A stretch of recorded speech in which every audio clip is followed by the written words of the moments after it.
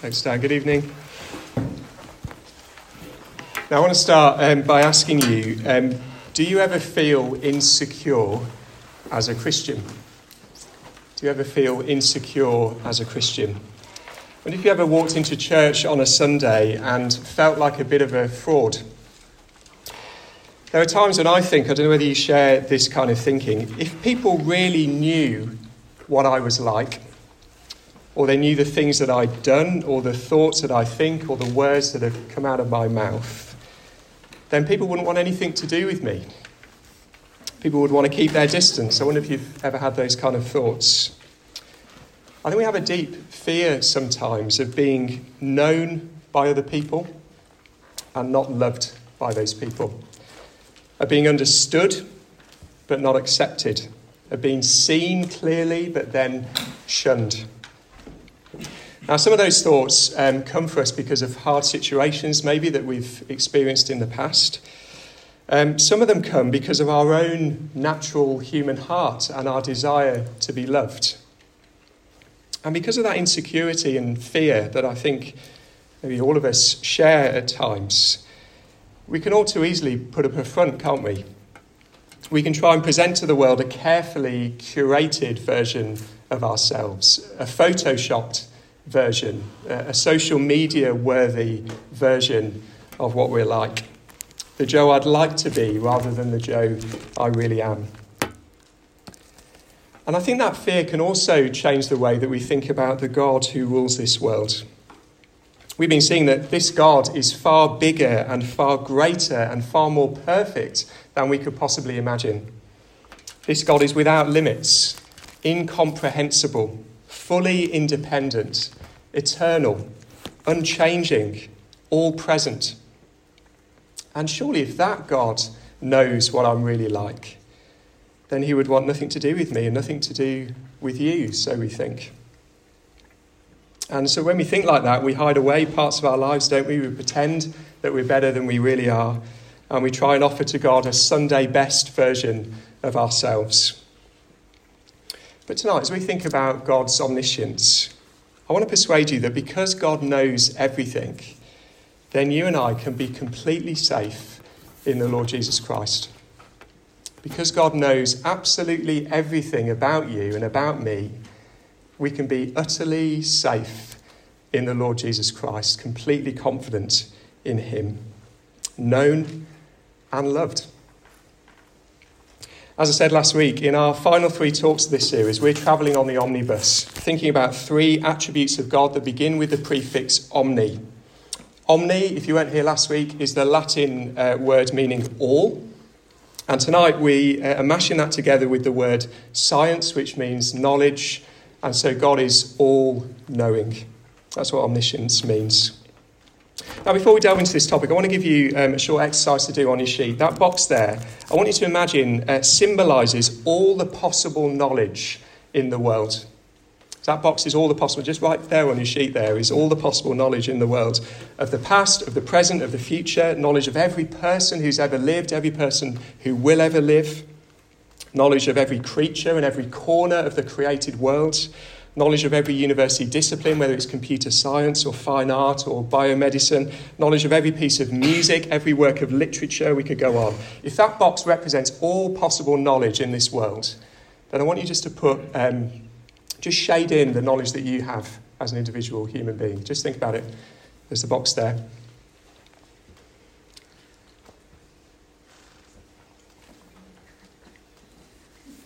I wonder what you've put.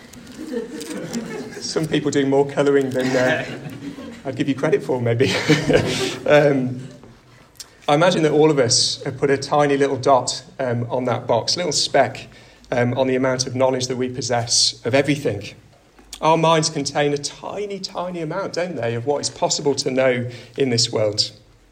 Well, what about God? Well, he knows everything. That box would be completely coloured in for God. He knows himself fully. He knows creation fully. He knows the things that have happened, the things that will happen. He knows our outer deeds. He knows our inner intentions. He knows how many hairs are on our heads. He knows how many worms are in the ground. He knows how many grains of sand are in your childhood sandpit. He is the God without limits when it comes to knowledge. He is all-knowing. He's omniscient. And as Dan said, I want to think about two particular aspects of his knowledge in this talk. Firstly, God knows us perfectly. God knows us perfectly. We're going to return to the psalm that we looked at last week, because as well as teaching us about God's omnipresence, it also teaches us about his omniscience. So turn to Psalm 139 with me. Somebody could shout out a page number. 628. Psalm 139.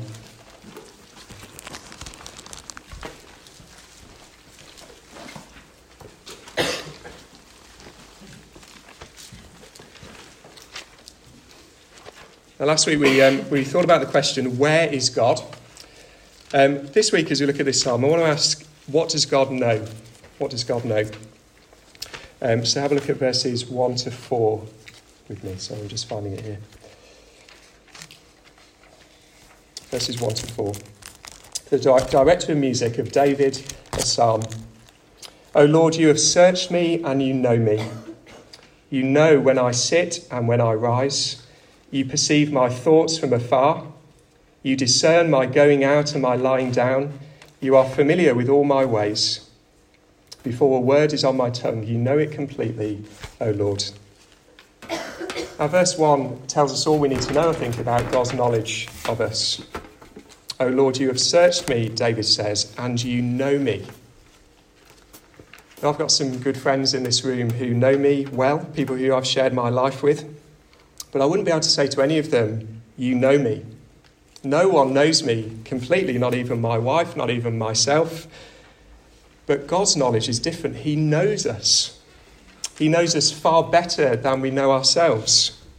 Verse 2 tells us that he perceives our thoughts from afar. He knows the thought that flashes into your mind in a moment. He knows the thoughts that keep us up at night. He knows us. As Hebrews 4 verse 13 says, nothing in all creation is hidden from God's sight. Everything is uncovered and laid bare before the eyes of him to whom we must give account. Everything is uncovered before the God of this universe. He knows us perfectly. And this knowledge that God has is different to the way that we know things. I just want to think about that for a moment. Just think about how we come to know anything that we know right now. We know by discovery, don't we? We know by learning. For example, we've grown up learning words in Cantonese or Mandarin or English or other languages here that might be represented. We've learned a language that we once did not know, Welsh. We've come to learn things about others and about the world and about ourselves. And all of that has happened either because we have come to discover it ourselves or seen it ourselves, or because somebody else has told us about it. We know through learning. But God knows things differently to that. He knows things by creation, by creating them. He knows all things because he created all things. As we see later on in Psalm 139, God created our inmost being, we see in verse 13. He knitted us together in our mother's womb. So we could say God doesn't have any L plates, doesn't need to research something in a textbook, doesn't need to go to university.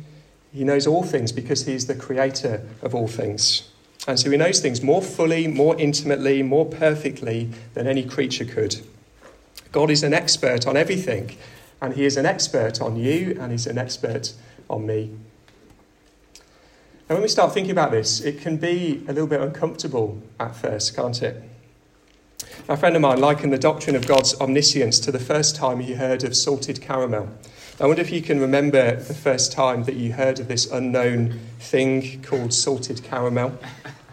You might have wondered, why would I ruin a perfectly good thing like caramel with salt? Why would I add a savoury thing to something so deliciously sweet like caramel? We were offended, weren't we, by the sheer madness of it. But then we tasted salted caramel ice cream. And we came to realise that this is a little taste of heaven. And we went from being a salted caramel junkie, sceptic, to a salted caramel junkie. And whenever we see it on a menu, we start to salivate, don't we? Enough about my life story. Let's move on to something else. Do you see that we can be a bit like this when it comes to God's omniscience? At first, it sounds like bad news, that God would know everything, and that he would know everything about me. That can sound like bad news. And it is uncomfortable to think about, isn't it? Because it means that God is not fooled by the photoshopped versions of ourselves. I can't trick him into seeing Joe as somebody who he really isn't. I cannot pretend like my thoughts are always pure. He knows me. He knows my sin better than I know my sin. He knows the darkness of my heart better than I know the darkness of my heart. Why would his omniscience be something that we could therefore rejoice in? Well, this is where we need to taste the salted caramel.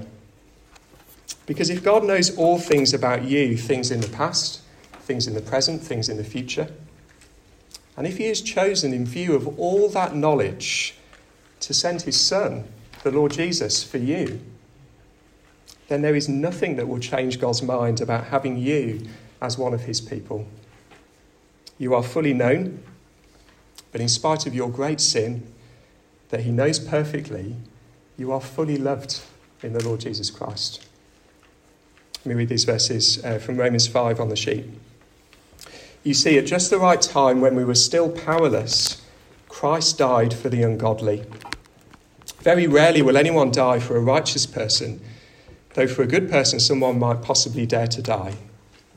But God demonstrates his own love for us in this. While we were still sinners, Christ died for us.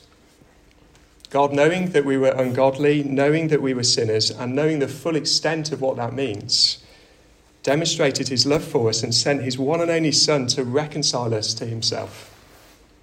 Nothing you do, nothing you think, nothing you say will be a surprise to God. And Christ died for you, knowing those things already. Now, that doesn't excuse our sin, but it does mean that we can be confident that when God says to us, there is no condemnation for you in Christ Jesus, that he really means those words.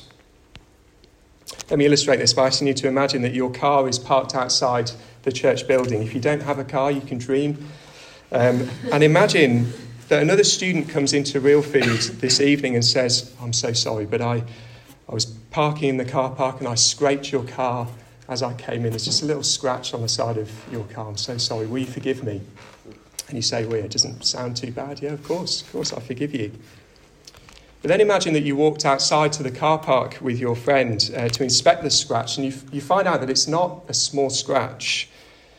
And what was a small scrape was not in fact a small scrape, but it was actually a full speed reverse into your car by your friend.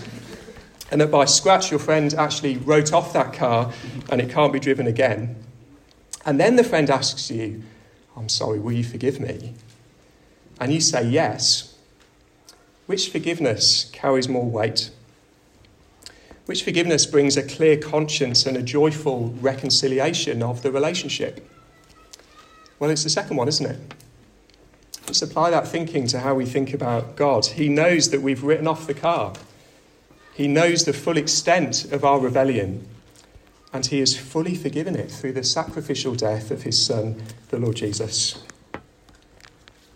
Nick Tucker writes on the sheet, there's nothing new that God could learn about you that would put him off. God really knows you, and knowing you, he really loves you. Do you see how God's omniscience is like tasting salted caramel for the first time? This is what brings security and assurance to us as Christians. So God knows us perfectly. That's the first thing to see. Secondly, God knows the future perfectly. Now, again, this is a point, I think, where omniscience starts to feel a little bit like bad news, because we have all sorts of questions, don't we, as we think about God's knowledge of the future. If God knows the future perfectly, then how can I have free will? If God knows the future, why doesn't he stop bad things from happening? If God knows the future, does that mean he knows who will be saved? And because of these hard questions, some Christians want to put forward different ideas about God's knowledge. And this usually boils down to limiting God's knowledge in some way about the future. An example sometimes used by people who limit God's knowledge is to describe him a bit like a divine chess player. Now, I enjoy chess. I know there are people in this room who enjoy chess. I don't like being beaten by Rika, but it keeps happening. I know there are people who probably hate chess in here as well, but I'm sure you know the game. You make one move and it changes the rest of the game. And you make another move and another move, and all the time you're trying to see a few moves ahead, working out all the possible options. This is how people sometimes think about God, that he is a really good cosmic chess grandmaster, that he knows all the possible options that might be made, knows all the moves that might possibly be made. And then he waits for our move, and then he orders things based on his knowledge. Doesn't know what's going to happen yet. Doesn't have the full picture of how the game will play out. But he can respond to our moves with perfect wisdom. Now, this is attractive, I think, because it tries to give creatures control. But the result is that we limit the God who has no limits. It makes this world, in some sense, uncertain if God doesn't know the future. What if God makes the wrong move? And it also makes his work dependent upon his creatures. We're going to think more about this next week as we think about God's omnipotence, his sovereignty over all things. But I think this view leaves us with a God we cannot fully depend on.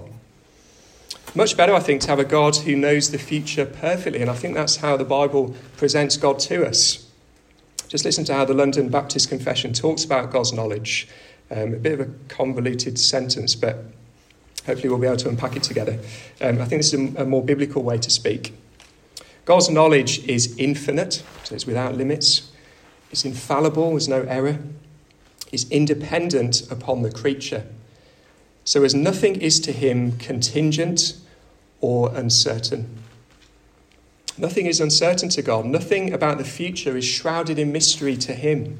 It's all plain in his sight. We see this. If you've still got Psalm 139 open, have a look at verse 4, where we see something of this. Before a word is on my tongue, you know it completely, O Lord. Or verse 16. All the days ordained for me were written in your book before one of them came to be. So the future is laid out in God's eyes, in God's sight, like a beautiful tapestry. He knows it perfectly. Nothing is uncertain. Nothing is outside of his knowledge. Nothing is outside of his control. The problem we have is that we're viewing the tapestry from underneath, aren't we? Or we can see frayed bits of fabric and we're not quite sure how all the bits fit together. We don't have the whole picture. But our omniscient God, our good God, can, and he does. Now, there's loads of implications of this. I think one thing is that he can keep every promise that he makes. It also means that every wrong will be righted in perfect justice because God knows not just the actions that people commit, but also the thoughts and intentions of our hearts in a way that we can never see. And it also means that every prayer we pray will be answered according to God's perfect knowledge. Just listen to how Barry Cooper talks about God's knowledge when it comes to prayer. I find this really helpful. He says, it is a glorious and comforting thought that when we pray, God answers that prayer not in line with the way we see things, but in line with the perfect way that he sees things. For believers, that means that as our loving Father, God gives us precisely what we would give to ourselves if we knew everything that he knows. And he also withholds from us what we would withhold from ourselves if we knew what he knows. What a wonderful encouragement to pray and trust God to answer according to his perfect wisdom. If we pray and he answers our request, it's because that's the best thing for us and for others. If he chooses not to answer, then that's because that's the best thing for us and for others. He knows all things. He's good. He's wise. We can depend on him. Are you beginning to taste the salted caramel tonight? And never look back? God knows us perfectly and he loves us. He knows the future perfectly and so we can trust him. And finally, I want to say that all of this means that we can and we must approach God humbly. This is our third point tonight. We must approach him humbly. I've been looking at several passages this week that teach us about God's knowledge about all things. And it seems like there's a common thread through the Bible when it comes to God's knowledge. And it's interesting that it's the theme of humility. In our pride, we often grasp at more knowledge than God chooses to give us. Just think back to Genesis chapter 3, for example.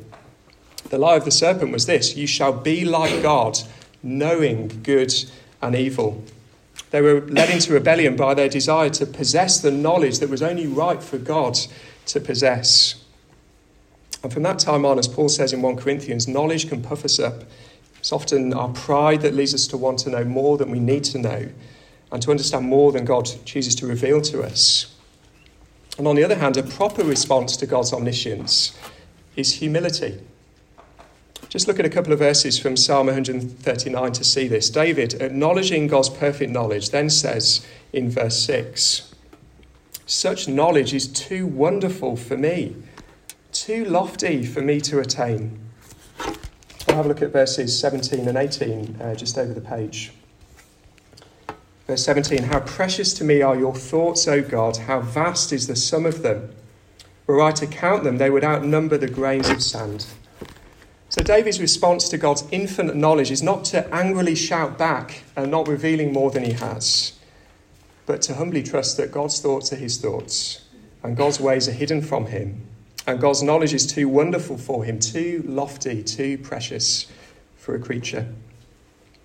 I want to take you to the book of Job to see a similar thing. The book of Job is really the clash of human knowledge with God's knowledge.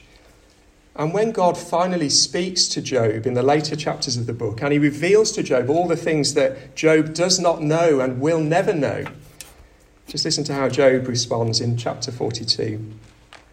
"Then Job replied to the Lord, I know that you can do all things. No purpose of yours can be thwarted. You asked, who is this that obscures my plans without knowledge? Surely I've spoke of things I did not understand, things too wonderful for me to know." Do you see how very similar to David, Job spoke of things too wonderful for him? He spoke of someone who only ever sees the underside of the tapestry and never sees the perfect picture. God's perfect knowledge is too wonderful for us to know. Or think about the passage that some of us are going to be looking at in Romans chapter 9 tonight. Paul explains to us the sovereign, saving work of God. And in response to our questioning, Paul says, "Who are you, O man, to talk back to God? Shall what is formed say to him who formed it, why did you make me like this?" And he ends the section, Romans chapter 11, verse 33, with these words about God's knowledge. He says, "Oh, the depth of the riches of the wisdom and knowledge of God. How unsearchable his judgments and his paths beyond tracing out. Who has known the mind of the Lord, or who has been his counselor? Who has ever given to God that God should repay them? For from him and through him and for him are all things. To him be the glory forever. Amen." God's wisdom and knowledge is as deep as the ocean. It's like the Mariana Trench, unfathomable, unreachable to finite creatures. And so Paul, how does he respond? He responds with humble praise to the God who knows all things. We're people who have one dot in the box of knowledge, a tiny perspective on the grand sweep of history. God comprehends it all. And if we're tempted to view that as bad news, we need to remember that the God who possesses all wisdom and the one who holds the world in his hands is the same God who had nails driven through his hands as he died on the cross. He's a God of infinite goodness and infinite love, a God who we can trust in all the circumstances of life. It's wonderful to know that God knows us perfectly and loves us perfectly, that he knows the future perfectly, and so we can approach him humbly with trust in his plans. I'm going to give you a moment just to reflect using those discussion questions on the sheet, and then I'm going to pray for us using some words from Psalm 131. Just have 2 or 3 minutes just to think about those questions down on the sheet.